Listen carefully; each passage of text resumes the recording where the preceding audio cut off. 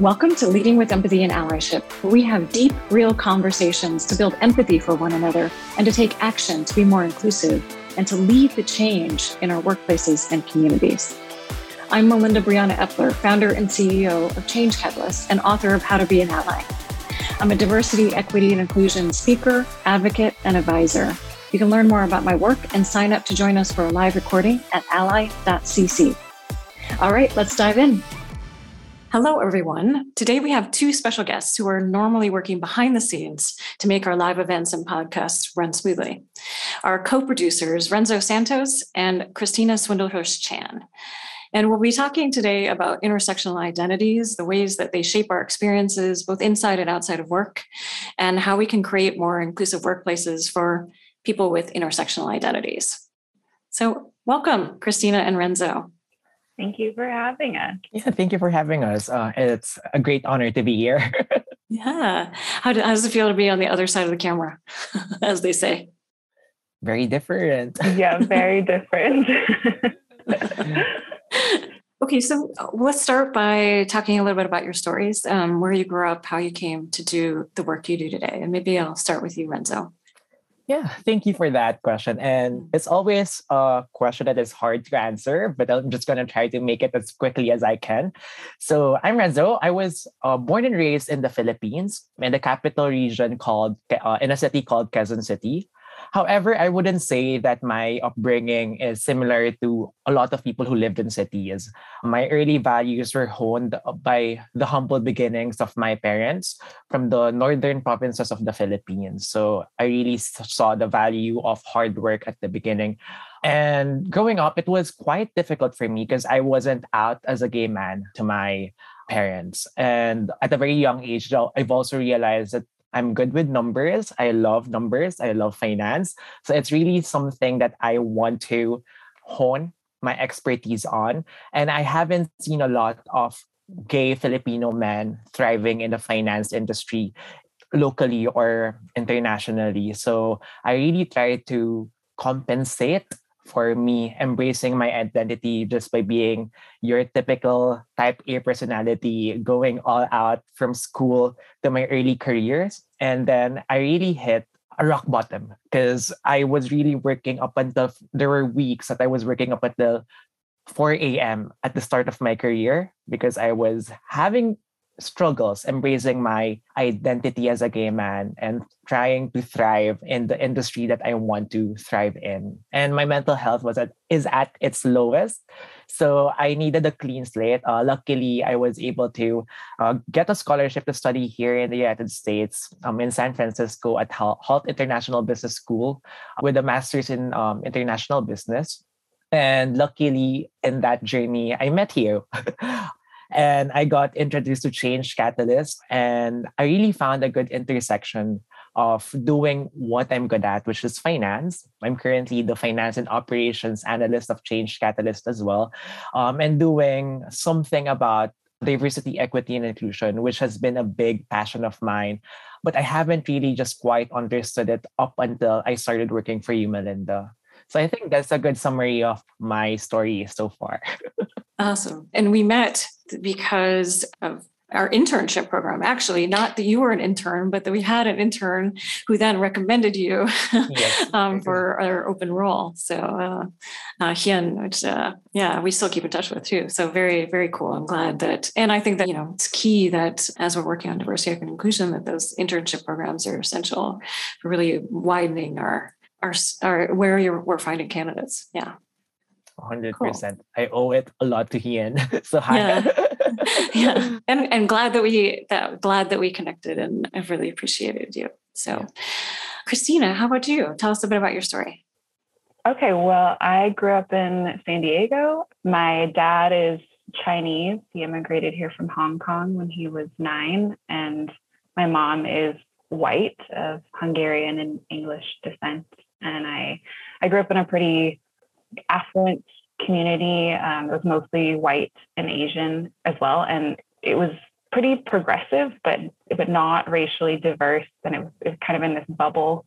And so my parents had told me stories about the challenges they had faced in a mixed race marriage, but I think you've talked about this, Melinda, like I also kind of believed that I was in this post-racial society, and that, I was taught not to see color, and like a lot of my peers were. And then it wasn't really till college until I am a trained opera singer. I studied music in college, and then did voice and opera in my master's.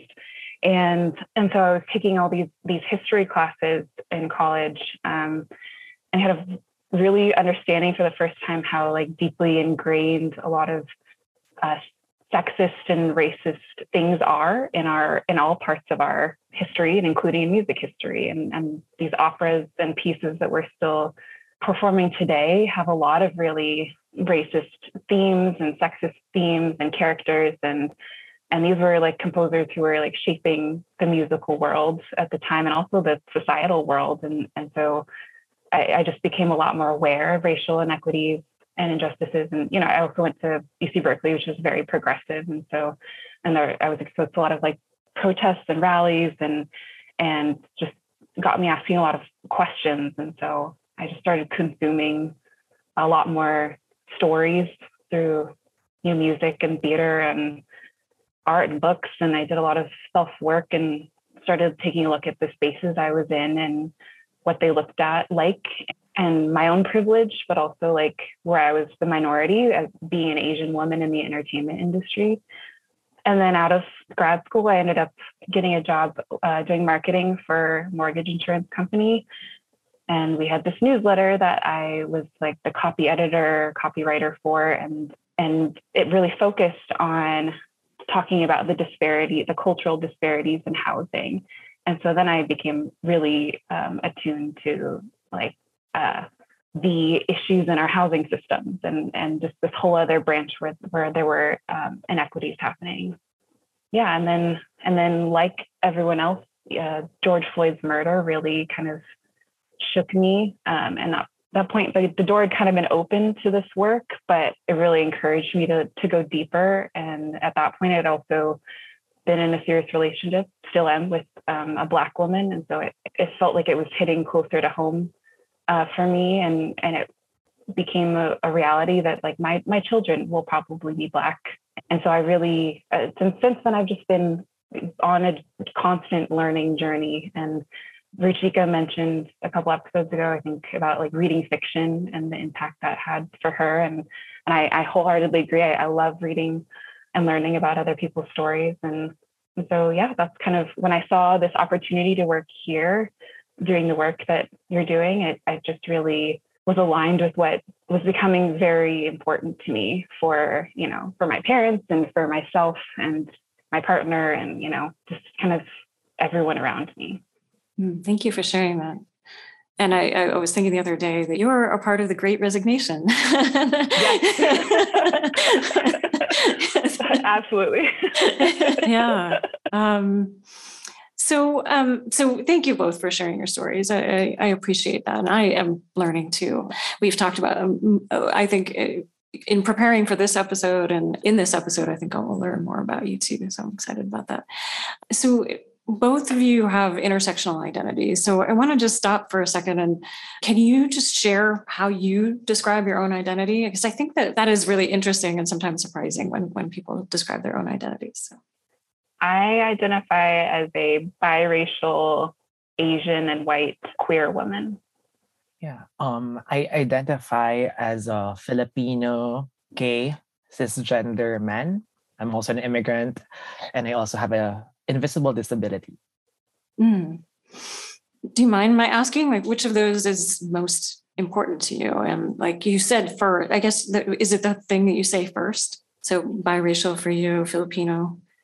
I would say, I think this is a challenging question. I think that up until now and growing up, biracial / Asian, mixed Asian has been like the most important part of my identity, because it's the thing that people first see when they look at me, and the thing that people comment on and ask questions about, and that I've always kind of been forced to process like more complex feelings around. And I also grew up in an environment where my environment was progressive and queer allied. And I also like went to an arts high school where it's very stereotypically queer. And so that part of my identity was something I didn't like seriously have to face. And then I am also very, cisgendered, and I don't appear gay, which is kind of silly to have to say, because what does being queer look like?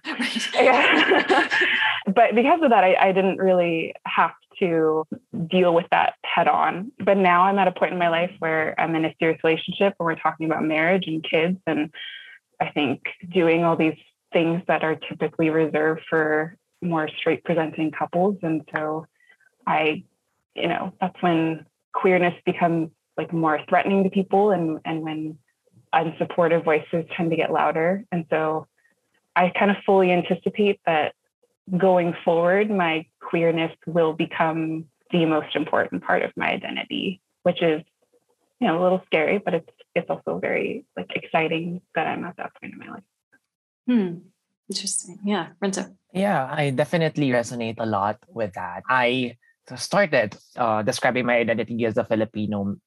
I think that's the first word that I said, primarily because I'm an immigrant and Asia is a big continent. So it wasn't really natural for me to say up until now that I'm Asian, primarily because Asia is big. There's Southeast Asian, South Asian, East Asian. So even in the Philippines itself, there's a lot of nuances in the culture that we have as Filipinos. So in general, I'm just very accustomed to, or it's natural for me to just identify as Filipino. But going back to the question, what is the most important thing? I think up to this date, a lot of the challenges that I've faced or internalized heterosexism that I have faced really gave me the passion and the fuel in me to conquer more obstacles in the other aspects of my identity. So I think what really made me more resilient and what made me more stronger right now is me overcoming some of my obstacles as a gay man in a place where it wasn't that accepted quite fully yet. Yeah. Let's talk first about your experience as an immigrant. We haven't talked about that a lot on this show, and I think that's important. How does that experience as an immigrant in the U.S. Shape your experience overall and your experiences at work? I think the most obvious answers would be the cultural differences, the language barriers. My accent is so different, so sometimes there are biases and microaggressions just because I sound different or I look different. There's also sometimes difficulty understanding situation, difficulty understanding context, difficulty understanding the humor. So I really appreciate when somebody in the team asks me if I understand something that is very typically American in a phrase that an international person might not be able to understand that quickly. And I think because of all of those combined, my confidence sometimes isn't at the highest as well, because I feel like I'm very different. I sound different, and sometimes I don't understand things that are typically understood by general people who live here for a long time. So, and that could somehow also affect small things at work. Like sometimes I would have to Google things in order for me to better understand if that word is the right word that I want to use in an email, for instance. So like small things like what you do, Melinda, telling me the tips, especially at the beginning of my career, really helped me a lot in understanding the cultural differences and language barriers that I might have faced at the beginning. I think, yeah. We'll circle back on ways that allies can show up for you in a bit. I want to talk a little bit too about, if it's okay with you, about our work together to sponsor, Change Catalyst sponsored Renzo's H-1B visa. And I have learned a ton about doing that. We're a small business, so it was me and Renzo navigating that together. It's an anxiety producing and confusing journey. And we actually didn't win the first time. We had to go do it again. So we did it twice, basically, right? Which was difficult on both of us. That I think that anxiety producing kind of aspect of being an immigrant is a piece of all of this that we don't really talk about very much, that kind of uncertainty and also the constraints that you experienced in particular within the pandemic and not being able to travel and stuff, I think is also a piece of that too. Do you mind talking about that a little bit?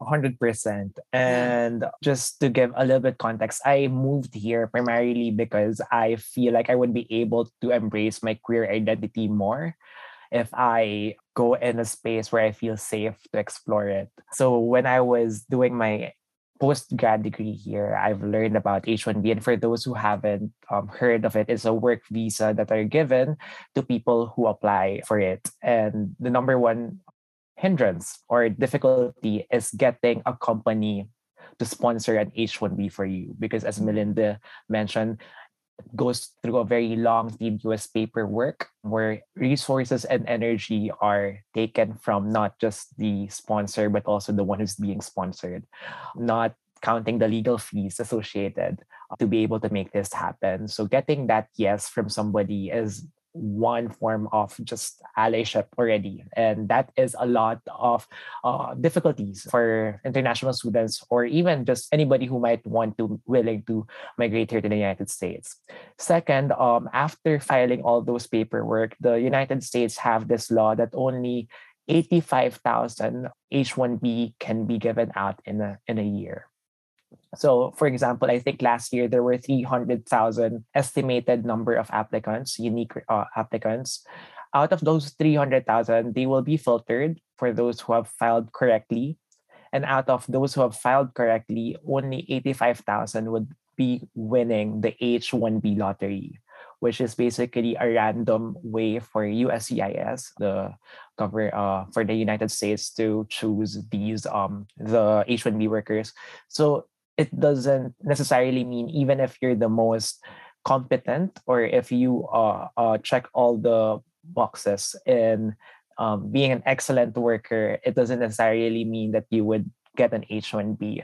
So not mitigating all the anxiety that is involved in the entire application process. So yeah, there's a lot of things to think about this entire process and why it is still like this to this date. But at the same time, the level of support and allyship that one can create in this immigration journey is a lot, not just as colleagues, but also as friends. Nice. And then can you also talk a little bit about the constraints within the pandemic that is like added? We all have different difficulties and we all had stress during the pandemic. And on top of that, you also as an immigrant did.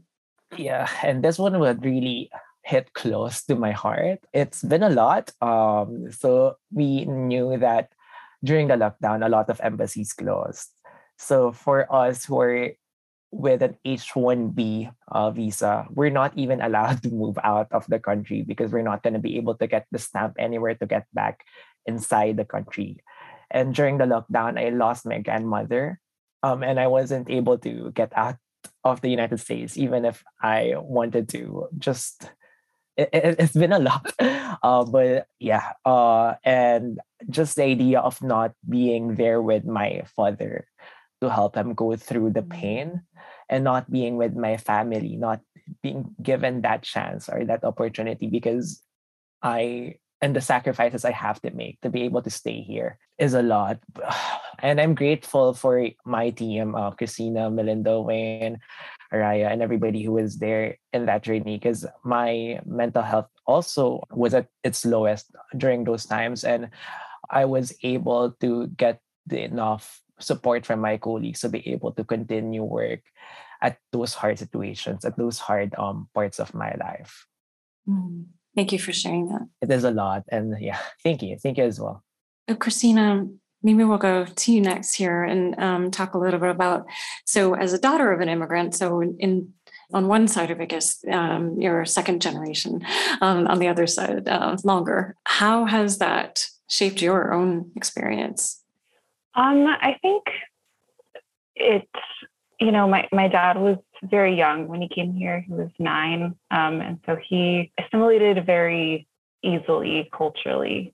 And And so my household was pretty, and then he married a white woman. And so my household was pretty kind of American, I guess. But I did struggle with my mixed race identity. And I felt a lot of pressure from just society to lean into my whiteness, because that's the part of me that felt desired by society. And, there were a lot of microaggressions that were directed my way that at the time, those comments that people think are compliments, but I always felt really kind of gross afterward. And some of the things people would say were oh, I want my babies to be mixed because mixed babies are always the prettiest. And, oh, you look so exotic. And, I got some comments from Asian people saying oh, you're so lucky to be half white. And it made me feel like my value was in the part of me that was half white or ambiguous somehow, and how that was connected to my physical desirability within society.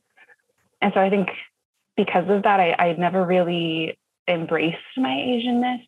And it's been fortunate because, my dad and his family, I heard stories and I know that they sacrificed a lot, but I think I just, I was also told by society that Chinese people were less attractive and they didn't care as much about the environment, which is something I really cared about. And they were the people with the accents were picked on stereotypically in school. And so I struggled with that. And I kind of was in this place too, where I felt like I wasn't white enough, but I also wasn't Asian enough because I didn't have as many of the Chinese traditions in my household. My cousins did. And I experienced them sort of tangentially, but I wasn't as immersed in them.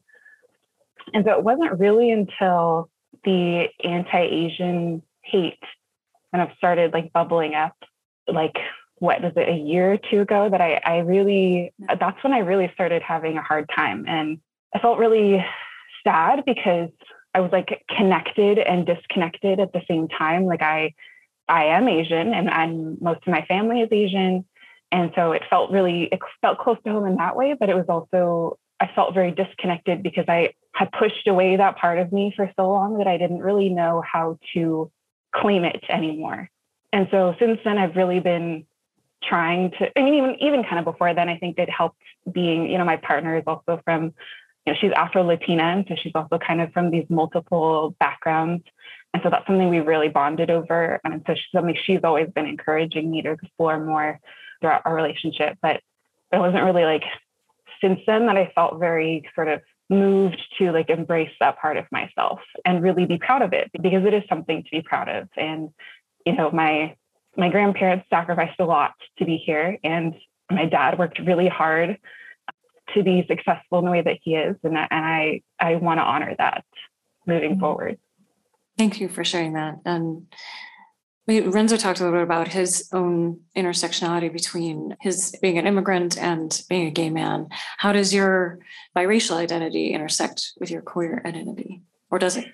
I think it does. I think it intersects kind of in the way that my mixed race identity always made me feel like I had this desire to fit in, and I didn't always know where I fit in. But I think because I was trying to fit in that way, I kind of put my queer identity on the back burner. And I worked hard to feel accepted. And I mentioned earlier, I came from an environment where queerness was already accepted. And, I was taught from a young age that sexuality is on a spectrum, and that we're all probably on that spectrum. And then so I didn't really openly come to terms with it until I was in early college. And at that point, I was in a straight presenting relationship with a white man. And I think that relation to whiteness also made me feel like I fit in more. And so, for more reasons than that, I did,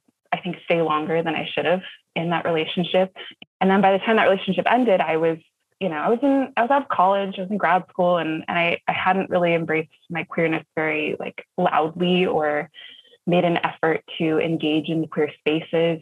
And, besides being in theater and music, but, and I've always been very introverted. So it felt hard to enter those spaces by myself.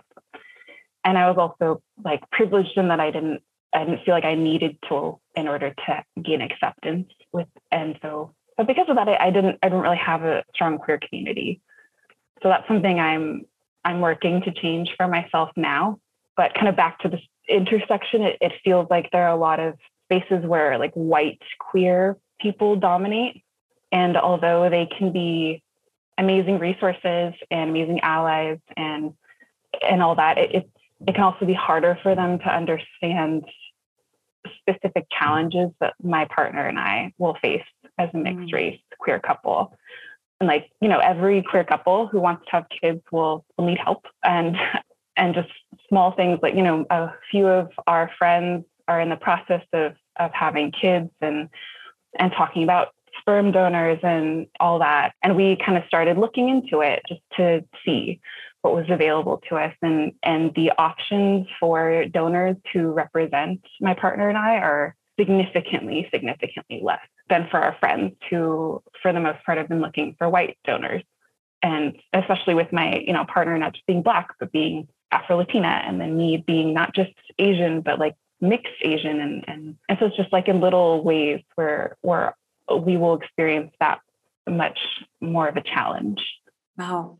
Yeah. Renzo, do you have anything more to add about those intersections that you've experienced? It's just fascinating to realize that because I've always believed that we are large, we're multitude, we contain multitude. So my identity as an immigrant is able to help Renzo as a gay man to be able to explore more his identity and to understand and realize a lot of things that he might otherwise not be able to understand if Renzo did not become an immigrant. But at the same time, Renzo as a gay man is helping Renzo as an immigrant be able to have more confidence and trust in himself to overcome future obstacles that might come his way. And I feel like a lot of these facets or dimensions of our identities actually do complement each other in not just helping ourselves, but also empathizing with others as well, and understanding perspectives and experiences that we might not necessarily have the opportunity to experience ourselves. So yeah, a lot of these intersections for me feels like a big pathway for me to overcome more obstacles in the future and to just embrace my identity more. How do these experiences impact how you show up at work? Either one of you join in. I think that, you know, I mentioned my like introversion and desire to fit in, which I think are very strongly correlated, and this desire to like feel safe and feel accepted. And so kind of just being in situations where you have to like really think about, can I share about my partner? Or like, how do I bring up that I have a partner who's a woman? Or, you know, how are current events affecting me? Is that something I can bring to this space and feel safe? And, you know, also like extroversion is something that's really prized in our work environments, as who are the leaders, and they're always the extroverts. But I felt like that wasn't really the case in school growing up. And, you know, Brene Brown talks about like creativity scars. And I feel like growing up, to the few times that I was outgoing and I did kind of like show myself a little bit more loudly, I was pretty swiftly shut down and made to feel less. And because I want to fit in, because I have all these experiences, I'm less vocal now. So then when I am in this work environment where like, not this one, but but in previous ones where like I am surrounded by, you know, I had an experience where like I was on a team of extroverts and I was kind of asked to conform to like their way of communicating and processing. And that's not how I feel safe. And they, you know, they are very like, they would talk on top of each other. And like, I didn't ever feel like I hadn't, and they would process quickly. And that's not me. I need time. But the biggest feedback that I got from, you know, my managers at the time were like, you need to speak out more and you need to contribute more in meetings, because that's how you're going to get noticed and that's how you're going to get promoted. And so kind of knowing that this is already something I'm uncomfortable doing, and now you're making me feel uncomfortable at something I'm uncomfortable doing. It's like, it just added to this pressure and not really feeling, there wasn't kind of a sense that they were trying to accommodate me or meet me where I was at in any way. So yeah, be open to your own particular way of a method of leadership and how you can show up, because I've seen it. Yeah. Yeah. Go ahead, Benjamin. Yeah. And I very, very resonate with that a lot. As an Asian immigrant man, I've been always trying to challenge our idea of what an amazing employee is or what an amazing student is. I came from a very collectivist mindset. So growing up, my entire upbringing has always been all about rhythm, all about community, making sure not to challenge the status quo, but to just blend in, not get the spotlight. And I feel like growing up, or even just moving here in the United States, I have to combat again and unforget a lot of those things on my subconscious to be able to prove that I am worthy enough of the position that I am in at, or to be worthy of being listened to, as opposed or like vis-a-vis the individualist mindset that a typical American might have. So I feel like what really is an efficient, amazing employee? Is it just when somebody is always trying to challenge the status quo? Is it always just trying to get the spotlight? Or are there other means of being a good employee that is more inclusive in nature and not just specifically catering to one specific personality type? Yeah, it's a really good point that there's so many work cultures that do prioritize. I mean, we work a lot in the tech industry, and then entertainment industry is similar too, is that both Christina and I kind of came from, and is very, both are very kind of, they reward the type A, they reward people who can talk well about themselves and can speak in the moment, even if they don't have the knowledge behind it, right? And whereas being introverts, I'm an introvert, and it's difficult to navigate that space and still show your worth. So we need to create those workplaces where you have that opening for people to thrive and show their worth in different ways. So as a small team, I think one other intersection is that you mentioned, Renzo, is mental health. And as a small team, we've all had moments where our mental health was not 100% during the pandemic. And one of the things I really appreciate about our team is that we do check in. We do have those moments to check in. We are transparent and open with each other about it. And we hold space for each other to be open and honest about it. Do you have any thoughts about how that intersection works within the workplace? Yeah, I can start. And this will be like just a big thank you to you, Melinda, and also to the team, to it. You really taught me that sometimes it's okay not to be okay, just to be transparent and be able to give me that flexibility to still be able to live amidst all the things that are happening outside my workspace and go to work and feel safe. That even if I'm not operating at my 100%, it's okay. Everything will still be okay at the end. Just try to be transparent about it, and the support that you and the team were able to provide me to be able to survive whatever has happened for the last few years is something that I'll be like forever grateful for. So yeah, I think the idea of it's okay not to be okay is something that we can even think more about and do more as human beings. Awesome. Yeah, I completely agree.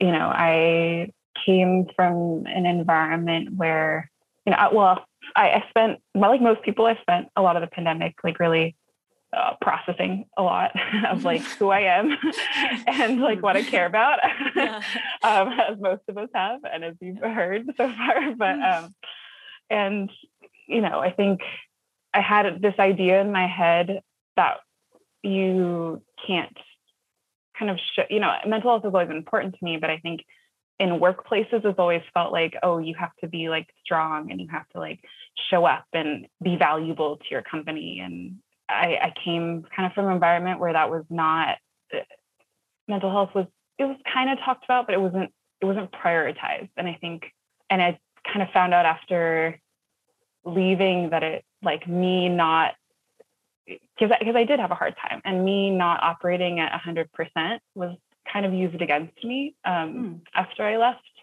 And so it's, I think that's something I'm still kind of getting used to here, is that, like, I know that you say take time when you need it, and that you're, like, everyone here is very encouraging of taking care of our mental health. But I think that, like, I'm still getting used to that for myself, because I have come from environments where it's like, they kind of say that, but they don't mean it. And like, yeah, so I think that's something I'm still working on. Yeah, well, I am too, and I think we're all a work in progress. Yeah, absolutely. So, given all these intersections in your different aspects of your identity and experiences, how do you most want allies to show up for you in your workplace? You can talk more broadly than just our current workplace, but yeah. I think that I've kind of expressed that as an introvert and just as someone who's always wanted to fit in, I do still like to feel like I have a voice, and like I want to feel, like, respected with my voice, because I think a lot of the reason I am quiet, especially at first, is because I've been, like, shut down before. And so I think when an ally can really listen to me and take in what I'm saying, that's, like, so valuable. And I don't speak loudly or as often as others, but when I do, I tend to be very thoughtful about it. And so when people brush away my ideas without really thinking about them, it feels very hurtful. And it's just another way that I'm not, like, fitting in, right? And so you don't have to agree with me or use my ideas, but I think just, like, showing that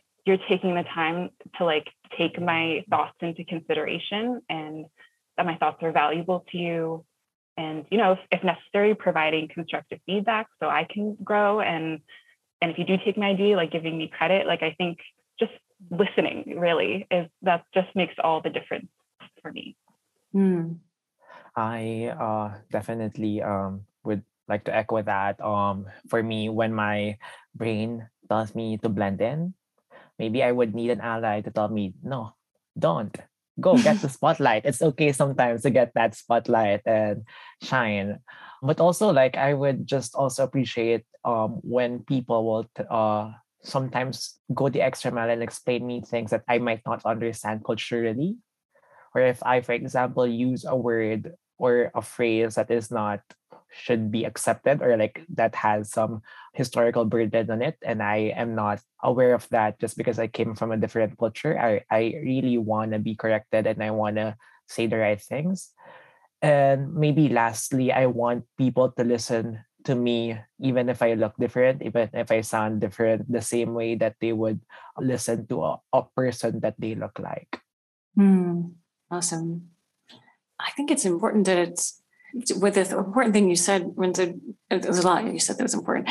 And one thing that stuck out for me is that I don't think we talk about very much, is that it's the idioms and the kind of phrases that we use. It's not just about English, and it's also about culture.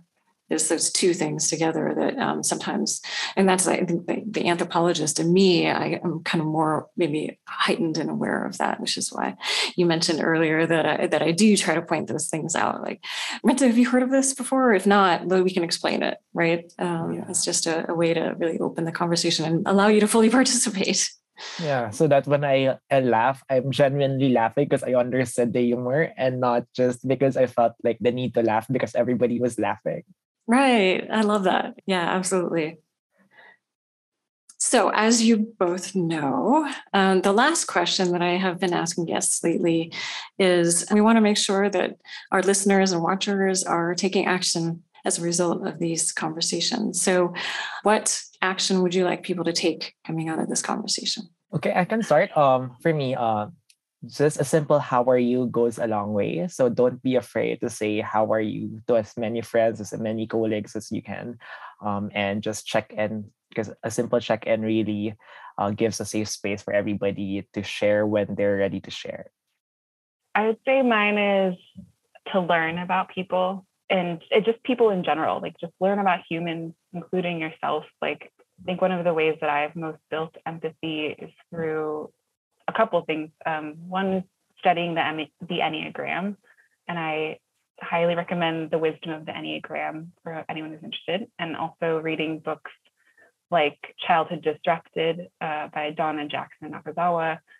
At the root of, they approach them kind of differently, but at the root, they're both trying to reveal like why we are how we are, and how our trauma and our early experiences really shape us, and they shape our nervous systems and our responses to things. And I think that it's not to use as like an excuse for poor behavior by any means. I think like it's more like when we understand ourselves and each other and why we respond the way we do, I think we can work to better ourselves and really create like powerful connections and empathy with the people around us. I love it. I love that. And for our watchers and listeners, we did mention a few different resources that we'll add in our show notes that'll be on our website, ally.cc. Thank you. Thank you both, Renzo and Christina. Thanks for having this conversation, and appreciate all you bring, of course, to our team. And thank you for sharing your stories and your experiences. To learn more about this episode's topic, visit ally.cc. Allyship is a journey. It's a journey of self-exploration, learning, unlearning, healing, and taking consistent action. And the more we take action, the more we grow as leaders and transform our communities. So what action will you take today? Please share your actions and learning with us by emailing podcast@changecatalyst.co or on social media, because we'd love to hear from you. And thank you for listening. Please subscribe to the podcast and the YouTube channel and share this. Let's keep building allies around the world. Leading with Empathy and Allyship is an original show by Change Catalyst, where we build inclusive innovation through training, consulting, and events. Appreciate you listening to our show and taking action as an ally. See you next week.